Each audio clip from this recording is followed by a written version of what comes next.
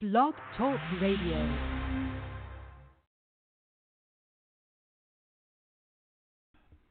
Welcome everyone to another episode of The Roman Show for July 1st, 2019, the week we welcome Danny Nugent of the pop punk outfit, the Everafter. This plus a whole lot more coming up next. Step down to the get down. All right, whenever you're ready. 5 seconds to the open. Aquarius, watch that little gimbal. We don't want you coming off in space. Booster, go. Retro, Go. Vital, go flight. Guidance. Surgeon, Go flight. com. We're go flight. GNC, We're go. telling you, go. Control. Procedure, Go. Go. FAO, We are go. network, Go. discovery, Go. Capcom, We're go flight. launch control, this is Houston, we are go for launch. The Roman Show. With your host, Rodolfo Roman. We're back, everyone, here on The Roman Show. We welcome Danny Nugent of the pop punk outfit, the Everafter, which have released their sophomore EP, Where I Came From, available right now for streaming.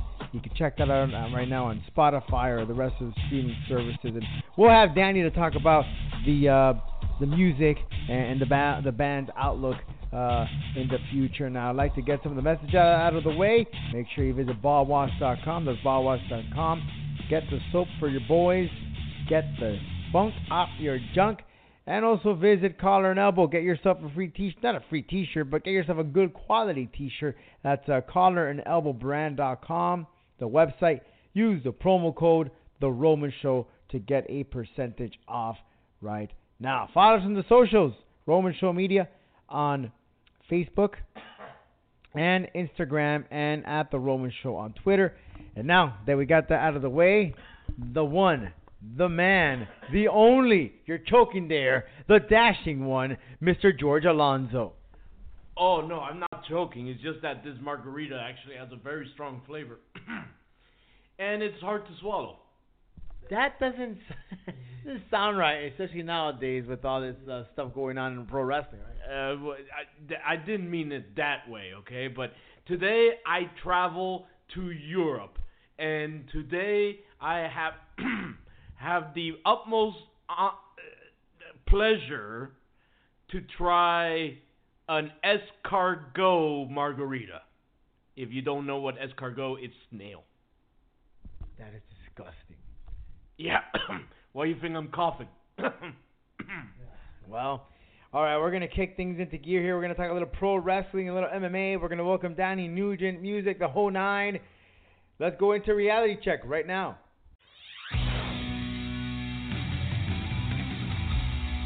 And now, it's time to give you a reality check.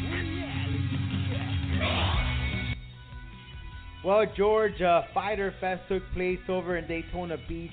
Lots of topics to talk about, but the one thing that came down to play is not about the great success. It's not about the sellout crowd, which did not sell out. It's not about all the fantastic wrestling. No, it is about the chair shot that Ty Dillinger, now known as Ari Spears or Sean Spears, whacked Cody Rhodes in the head and busted him open.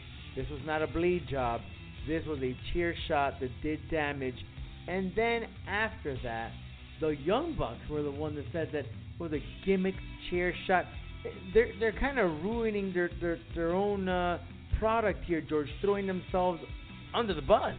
I don't know if that was a good move or bad move by the Young Bucks. Of course, I'm not in the business. I can only speak my opinion as a fan and as a journalist. So if you ask me from outside that realm, I think it was a bad move just because you're letting them in where they shouldn't. Like, all these years, all these months, all these days, people were thinking real chair shots, real chairs, real everything. And now you go out there and you let the world know that they were gimmicked.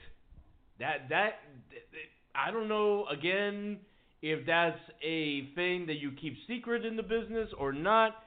But if you ask me, I would have kept it as a secret. That just made no sense. And they're making all this ruckus about the whole blood and all that stuff when and I know we're living in different times. We're talking about 20 years ago, 20 and change actually, where Mankind took like over 20 shots to the head or whatever when he faced The Rock, and no one had any uproar about that.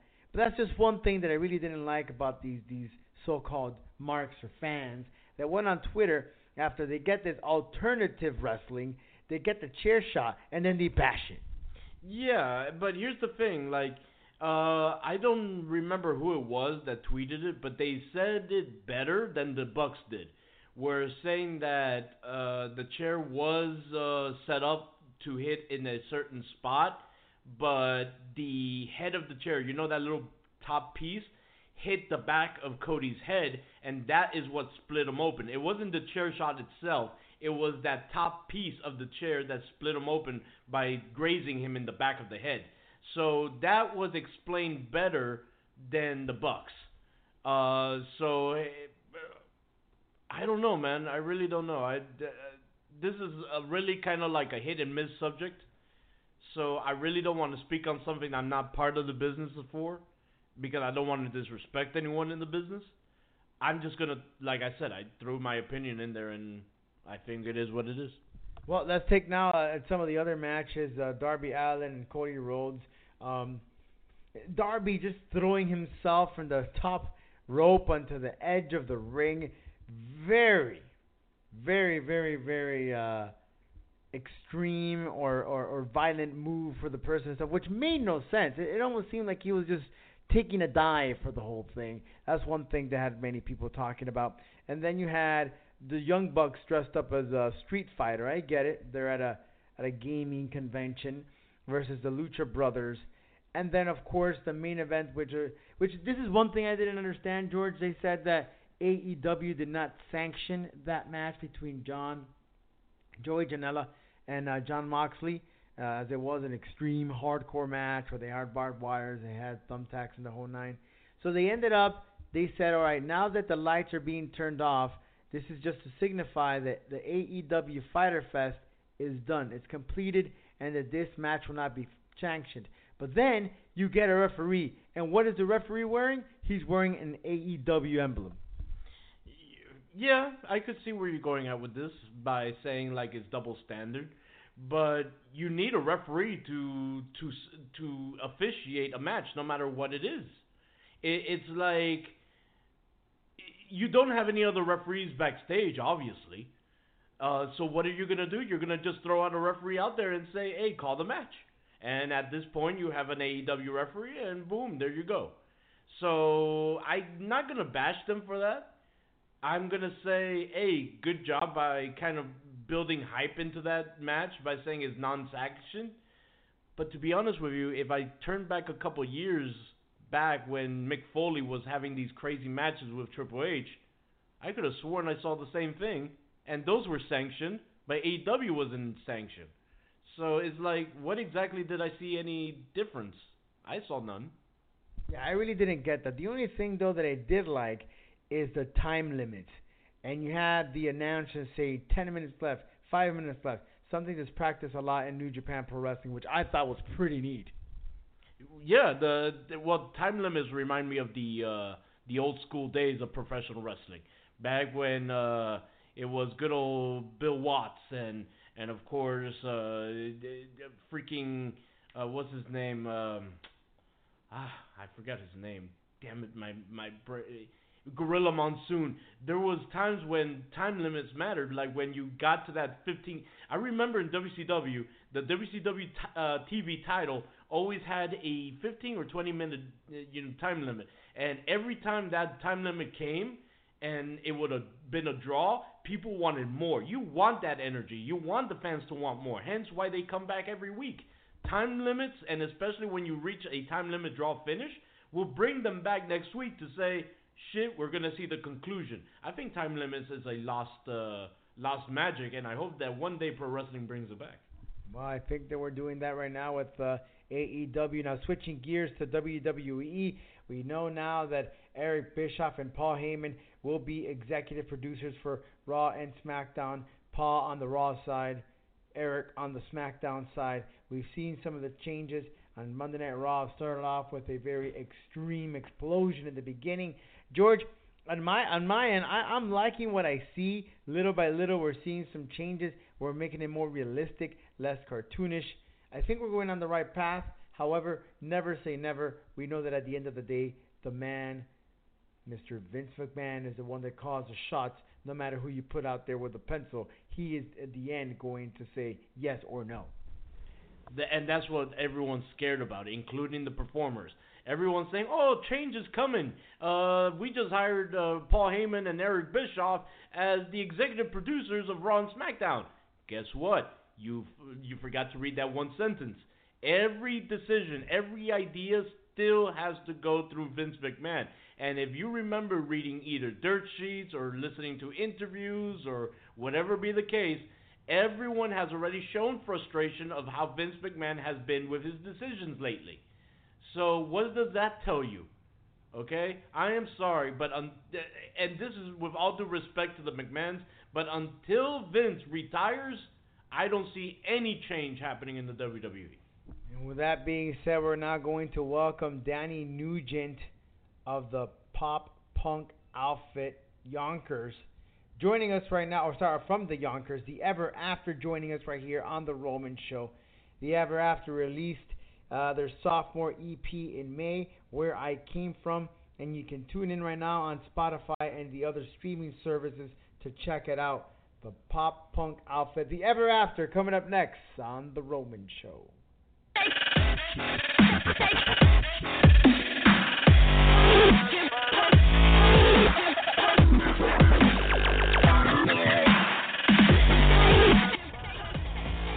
Welcome back, everyone, to the Roman Show. And on the line, we have Danny Nugent of the Everafter, the punk band from Yonkers. And while they're releasing their sophomore EP, available right now, Where I Came From, you can stream it on your favorite service. Danny, thanks so much for your time and joining us. How's it going? Thank you for having me. Awesome, dude. Well, congratulations on the single Genuine, featuring Joey Scotta of Locals Only. It's available right now. You could hear it on your streaming service. You could also check out the lyric video as well on YouTube. Tell me a little bit about the music behind, or the lyrics behind Genuine. Well, our vocalist Forrest Mall, she writes all the lyrics for our material. But this song, I can tell you, is about a past experience with an old friend of hers from high school, and it was just about growing up, having a best friend, and just over time, as you grow up, just kind of fading out from the friendship, and things just moving on, and just kind of reminiscing on old memories while you watch this person that used to be, a really close friend of yours, kind of fade away from you in a way. You know what I mean? I can't really too much about the lyrics. It's not a personal experience of mine, but that's the general idea of it. So how do you guys incorporate then the sounds behind the lyrics? Take me into the process. So the normal process on what we do is kind of different from a lot of bands. As a lot of bands I know of, they're starting with like maybe a guitar and a vocal at the same time, writing vocal melodies and lyrics while writing a chorus on a guitar. What we do is a little different. We start with all the music. Like we don't actually start with lyrics or vocal melodies. We write an entire song and demo out an entire song before any sort of vocals get put down. So what we usually do is I personally, I'm the drummer of the band, but I play guitar. I usually sit down with one of my other guitarists and just get a song started, demoing out guitar and drums. And we'll usually take it from the intro and just build the song start to finish. I know a lot of bands start from a chorus, but yeah, we usually go from point A to point B straight through musically. Write down guitars, write down beats, and then get a drum part written out, and then we send finished demo or semi-finished demo to our vocalist Cora, and she'll take it from there, and she'll write vocal melodies. So you guys, I know she writes most of the lyrics, but do you guys, at any chance, maybe give her a little gist. Say, hey, how about writing a song about this or that? Yep, we do. She usually, she's super particular on her own lyrics and her own melodies. But once we get like a finished product, we'll take the ads without touching it yet, demo out the full song, record it, and then if we have any personal notes, we'll tell her, and then we'll work it out from there. Whether we think it works, whether we just want to try a new idea, try a new word here or there, new melody. But usually, I mean, we've gotten real lucky in the past that she's a very, very talented vocalist, where she'll give us basically a final product in the first try. But we will give her notes. Yeah. That is cool. So you guys had your freshman EP last year, and you came back where I came from. So back to back, which is pretty impressive. So tell me about Where I Came From, and I mean, you just released your freshman EP last year, and you come back with the other one soon after. So you guys didn't want to wait. You guys just wanted to put new stuff out there. Yeah, so we've all been in bands before this band, but basically what happened is the four of us met in college. We were all in school together, and we were all kind of branching out from past experiences being in bands, and we were all ready to go again. We had all been on like a hiatus from playing for 6 months to a year, and we were all ready to go again. And since we all knew each other, we all knew each other's capabilities. We just kind of go right into it. We didn't really take our time. We kind of in a way rushed the first EP. We sat down basically in my dorm room, wrote 5 songs in 2 weeks, and wow. Immediately hit the studio and recorded it. And we took about 4 to 5 months to really finalize the whole process and the cycle of recording that freshman EP. But we got right into the studio. We wrote this EP in 2 weeks, like I said, got it done, and then immediately hit the live stream right after it was out. You know what I mean? We released it as soon as we could, because we were just so hungry. We were so hungry to get back out there and introduce this new product to friends and family and start growing. So once that new EP was out, we spent a year playing, sizable hometown shows, and then starting, out of state, doing weekenders in the Northeast and branching out a little bit down the coast. And once this whole 2018 touring cycle with the freshman EP ended, we didn't want to wait. We really didn't. We've been spending about a year writing this EP. We've been writing the Where I Came From. We've been writing it basically. We started it as soon as Whatever's Bringing You Down came out. So we've been working on it for a while. But as soon as 2018 was coming to an end, we were hungry and we wanted to get new music out right away, basically. So we didn't want to do the whole 2-year thing. We wanted to, since they're both EPs, we wanted to just keep putting more content out, and we want to grow with the fans, any fans that we may have made in 2018. Yeah, that answers your question. yeah, because some bands, they put out an album, they tour the heck out of it for 2-3 years, maybe 5, unless you're Tool. They think they ran it for like 13 years. So that's unique. That's unique in itself. But when it comes to influences, who would you say are your top band influences, or on a personal level, and I guess overall as a band? I'll start with overall. Overall as a band, our number one influence is State Champs.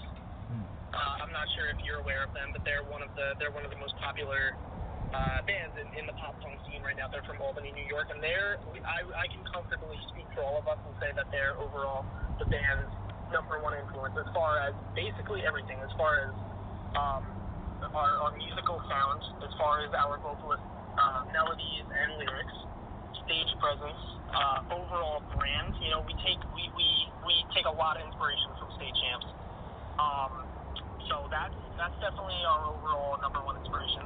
Personally, for me, it kind of changes a lot for me as far as my musical stance in the band. I would probably say, well, my favorite band is Bayside. I don't know if you're aware. Yeah, of course, Bayside. yeah. I feel that I take a lot of musical inspiration personally in my drumming from Bayside. So that's what I would say on a personal level would be my biggest inspiration. So now you guys are going back on tour. I understand that you packed the house last year on one of your tours. And so, what can people expect on this one? Of course, some of the new stuff, some of the old stuff, but what about the performance itself? I think I lost you there for a second. Do you mean as far as set list, as far as the music we're going to be playing on? The music you're going to play and perform. What can people expect? We're gonna we have a music video out for the first single off of the first EP that we put out called Call It a Night. I don't know if we're ever gonna stop playing that one, and that was one of our biggest marks so far as a band. Mm-hmm. So I would say for the upcoming tours, people can expect definitely the two singles from the new EP, definitely Call It a Night from the first EP, and then other than that, we're gonna try as best as we can to cycle in the the non-singles from both EPs, and possibly a cover as well. Any particular one? And when you guys do cover pop songs, what is one thing that you guys look for? That God, I think we can do that one, and we could really make it our own way, our own style. What do you guys look at? Because it's kind of hard to cover songs, to remake them and make them your way to be catchy. Covering songs, I could easily say that. Playing and learning covers is one of our biggest challenges. As one, we all come from very different musical backgrounds, so we're all interested in covering different span of songs.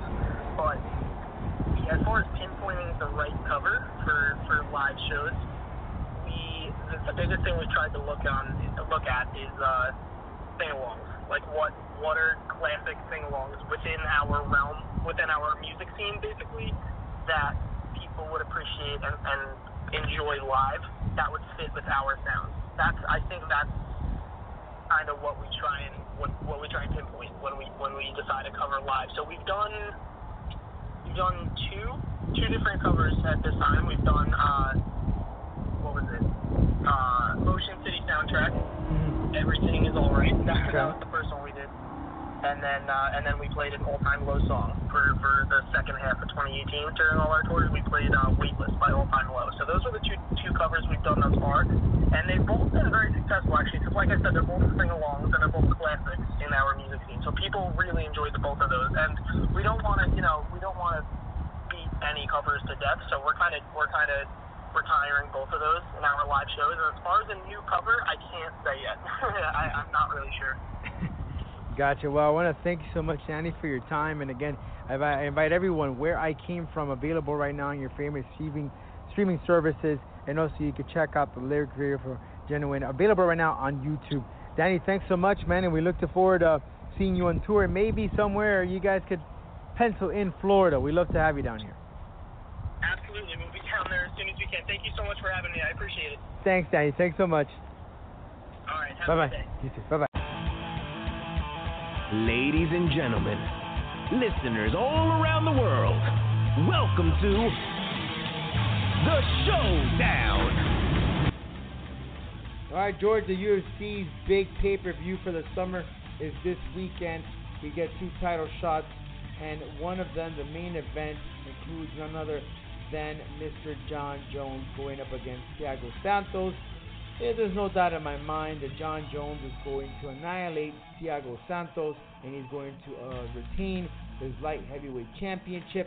It's just too much. John Jones is just a beast, clean or not clean. Amanda Nunes is taking on Holly Holm.